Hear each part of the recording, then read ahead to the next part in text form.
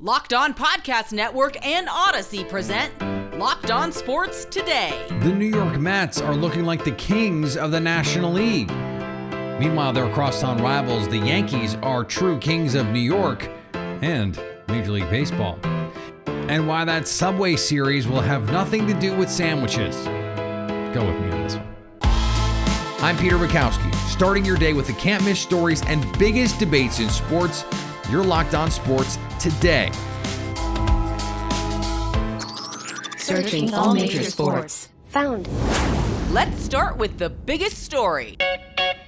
Today's episode is brought to you by BetOnline. BetOnline has you covered this season with more props, odds, and lines than ever before. BetOnline, where the game starts. New York is the center of the baseball universe for the 2022 Major League Baseball season. It's the Mets and the Yankees. And of course, there's some teams out in California that have some things to say about that. We'll hear from them at some point, I'm sure. Joining me now from Locked On Mets, Ryan Finkelstein. And Ryan, this is a Mets team that sits atop their division, has been atop the National League for much of the season, and they've done it without maybe their two most important players this season in Max Scherzer and Jacob deGrom. How have they done it? It's been a lot of a collective effort, particularly from the offense. Seen a lot of different guys step up. Jeff McNeil, big bounce back season. Pete Alonso and Francisco Lindor have been atop the RBI leaderboards in the National League. So the offense has done a really great job doing the little things like hitting with runners in scoring position and coming through in those RBI spots. And then they've gotten some surprising performances from some of their pitchers. David Peterson, a young arm, has done a really nice job lately. Tyler McGill had an amazing April. He was the opening day starter just in place of Jacob deGrom. He performed really well for a while. And Taijuan Walker has suddenly been their most consistent starting pitcher. Has had a really nice season as well. So once these studs get back, what changes for the Mets aside from, hey, you get two really good pitchers who are going to consistently be in your rotation? I think you're seeing right now the Phillies are getting back into this division with the strength of Aaron Nola and Zach Wheeler. Imagine this Mets team that's been atop the National League all year, and now you have that type of a 1-2 punch again. It just makes everyone better. It takes a lot less pressure off of guys like Chris Bassett and Carlos Carrasco, some of the other stars in the rotation. It takes pressure off the bullpen, and it even takes pressure off the lineup, knowing that you have a couple of guys that theoretically can give you 7-8 scoreless innings anytime they take the ball. As you look at the matchups around the National League, you've got a tightly packed NL Central, a tightly packed NL West. Brewers and Cardinals in the Central. It's the Dodgers and the Padres in the West. The Giants are lurking a little bit. How important to the Mets from a matchup standpoint do you think seeding will be? Not that they're going to try and, move down or whatever, but in terms of the teams that you're most concerned about, how do you think the matchups shake out in the NL? I think that right now, I personally believe that there's three teams that will kind of separate themselves by the end of the season. I think it's the Mets, the Braves, and the Dodgers. I believe those are the three best teams. So the main thing is you want to, kind of put off when you have to face one of those other two. So if you can get a 1 seed and really push that type of a matchup to the championship series, I think that's important. Also, I believe there is a bye in place with this new expanded playoff. It'll be really important as well. If you can avoid a wild card round, obviously you'd like to do that. If the Mets go into the postseason with their big guns on the bump healthy, what other teams in the National League, maybe even in Major League Baseball, can compare to what they can put out there? I think that, there's a lot of teams that have a couple of good starting pitchers, but we're talking about Max Scherzer and Jacob deGrom. And if you look at the last 10 years, I think an argument can be made. These have been the most impressive and best starting pitchers in baseball, and now they're in the same rotation. So I think back to an old Diamondbacks team that had Randy Johnson and Curt Schilling, and I see a kind of similar comp here when it comes to a 1-2 punch. Ryan has you covered every day on the ups and downs of the New York Mets. There have been plenty of downs, especially after ups. You can find Locked On Mets everywhere you get podcasts, including the Odyssey app.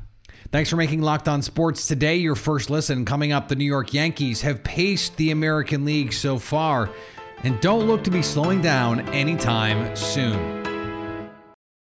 Here's what to look for on BetOnline, your number one spot for all of your daily gambling needs. There are way too early odds for the Super Bowl champion. The Buffalo Bills are the favorite, plus 650. Tampa Bay comes in next, plus 850. Kansas City Chiefs not far behind, plus 950. The LA Chargers come in 10-1. The Packers after them at 12-1. Don't get that one, by the way. Like that value. Rams 12-1. Don't get that one, by the way. Like that value. 49ers 18-1. Ravens 20-1. Love that value too. Bengals 20-1. BetOnline, where the game starts. Now, here's what you need to be locked on today. On the American League side of the Central, the Twins have been a great bounce-back story and lead that division. Hey y'all, this is Nash Walker giving you a 4th of July update on the Minnesota Twins. As of this recording, the Twins are in first place, and if you would have told me that in April, I would have taken it all day long. It's been shocking in the American League Central. I'm not shocked by the Twins being in first place. I'm shocked by the White Sox underachieving to the level that they are, and also surprised that Cleveland has played as well as they have. The Twins and Cleveland have played some close games. The Twins have blown 4 of them. Feels like this division lead should be bigger, and I hope that doesn't come back to bite the Twins. But overall, Correa, Buxton, Arise are leading really a strong offense that's been inconsistent at times, but has scored a lot of runs. And the pitching staff, especially early on, gave the Twins a chance to win. It felt like every single day. It's been fun to watch. I think this is the one race that'll be really fun to watch in the second half. And for the Twins, just got to keep it going and take care of business against their divisional opponents. Thanks again, Nash Walker, Locked On Twins podcast. And the Kings of the American League West so far have been the Kings of, well, the American League West for a while. The Houston Astros. They just continue to dominate. Hey, it's John Wheelhouse with Locked On Astros. And on the show, I predicted that by mid-May, the Astros would take over first place in the AL West, and they would not look back. At this point, on June 30th, when I record this, they are 11.5 games over the second place Rangers, who are 2 games under 500. The Angels and Mariners, I don't even know what they're doing. They're not even challenging for the AL West, and we thought this would be a more competitive division. The Astros have to continue to do what has gotten them to this point. Great starting pitching, great relief pitching, and key hitting in spots where they need to get those hits. Alex Bregman has started heating up. Yuli is hitting more, and they have their big guy, Yordan Alvarez, who should be the June player of the month, going to July, maybe replicate that. Continue to do the things they know to do. The Astros will easily win the West, looking to secure another ALCS berth and another World Series berth. Stay tuned in to Lock On Astros, where your team every day. Go Astros. Here is another story you need to know. The New York Yankees are on top of the baseball world. And if you're new here, you might be saying, what year is it? Because that is something we have not been able to say in, I don't know, quite a while, certainly by Yankee standards. Joining me now from Locked On Yankees, Stacey Gatsoulias. And Stacey, as I mentioned, this is a team that just a few years ago, Yankees fans were really frustrated with. They were frustrated with management. The farm system was not producing the way that we were traditionally used to seeing the Yankees bring up these incredible young prospects. So how has this team been able to turn it around and become by far the best team in baseball so far this season? Number one is health. Most of the offense is staying healthy. If they do get hurt, it's only for a few days. There haven't been prolonged IL trips. Pitching is another story. Guys who weren't doing well either last year, the year before, or both are doing better. Gleyber Torres being a big example of that. He's doing a lot better in 2022. And Aaron Judge having his best year so far. Everyone thought it was the whole he's waiting for a contract thing, but I don't know if that's it. I just, he turned 30 and he was like, okay, I'm going to go off. And that's just what happened. And it happened at the same time as Giancarlo Stanton has been able to stay healthy. When both of those guys hit home runs, they don't lose. But this is also a team that has done it with far more than just mashing. This is not a team that needs to win every game 10-6. It's a starting unit that is relatively deep. It is a bullpen that has found its life over the last 6 weeks when it has made some tweaks there. When you look at this pitching staff, how do you think it matches up with some of the other top staffs in the American League? Because ultimately in the playoffs, we know pitching is going to carry you. Well, I think they definitely have one of the best bullpens in the league, obviously, because the bullpen is just, it's unreal what these guys are doing. And even when they plug guys in, Ryan Weber came out of nowhere against the Rays a week and a half ago, and they needed him to pitch a few innings. He pitched a few scoreless innings like it was no big deal. And it's just, when the starters falter, the bullpen picks them up, or the offense can pick them up. As you said, they're not winning 10-6 games. They're actually doing a really good job at preventing runs through pitching and defense because they upgraded the defense as well. And that's a big reason why they're winning so much. When you look at the American League, is it as simple as it's Houston and everyone else? Or what are you looking at in terms of the teams that you think would scare the Yankees most as we close in on the second half of this season? Yeah, right now it's Houston. I think the Yankees have handled everyone else pretty well. Rays, Jays, they haven't really played the Red Sox. They beat them 2 out of 3 in the first series. We haven't seen them since, but they're playing a few times in July and August, so we'll see how they do against them. But, the Yankees had that stretch from mid-June to the end of June, and they played the Rays, the Jays, the Rays back to back to back, and they only lost 2 games. So, yeah, they're passing every test, every tough test that's being thrown at them. They're passing with flying colors. And as I said the last time we spoke, I don't feel comfortable, but it's nice to watch. Speaking of that feeling and the joke that I made about that's Mets fans territory, have you allowed yourself to think into the future? This is a different question for you than for a lot of Yankees fans, I'm sure.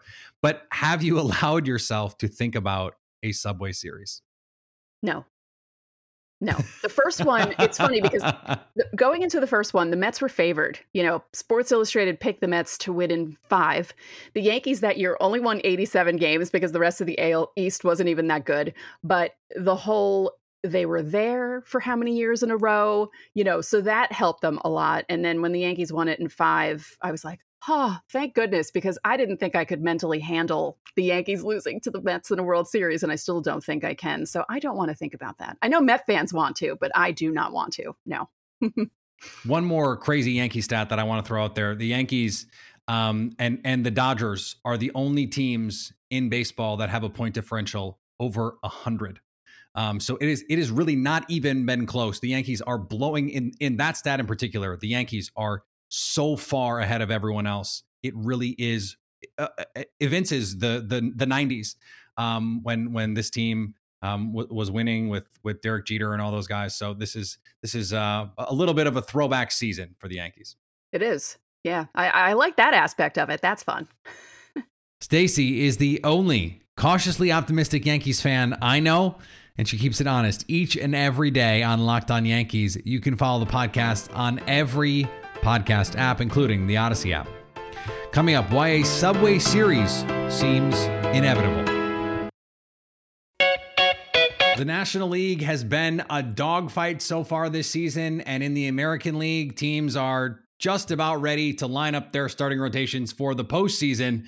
Joining me now to check in with what's going on around baseball, our pal Sully, Paul Sullivan from Locked On Major League Baseball. And Sully, as we look at the big storylines from the first few months of the season, first of all, thank goodness we have baseball, because the lockout made that a very real question for at least a period of time. But now that we have it, what has stood out to you from the first few months here of baseball? I went into this year and I picked neither the Red Sox nor the Yankees to make the postseason because I thought their pitching, I thought they were talented teams, but their pitching staff had way too many question marks. Well, for the case of the Yankees, they turned those question marks and turned them into an exclamation point.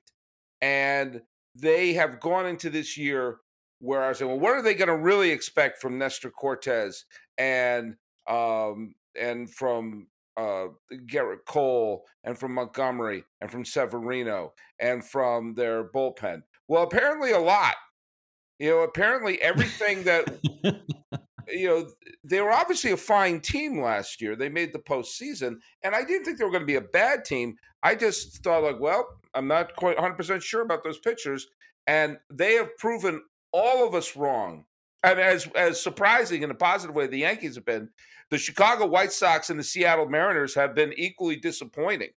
and that has opened up the field in the American League Central and has basically clinched the American League West for the Houston Astros.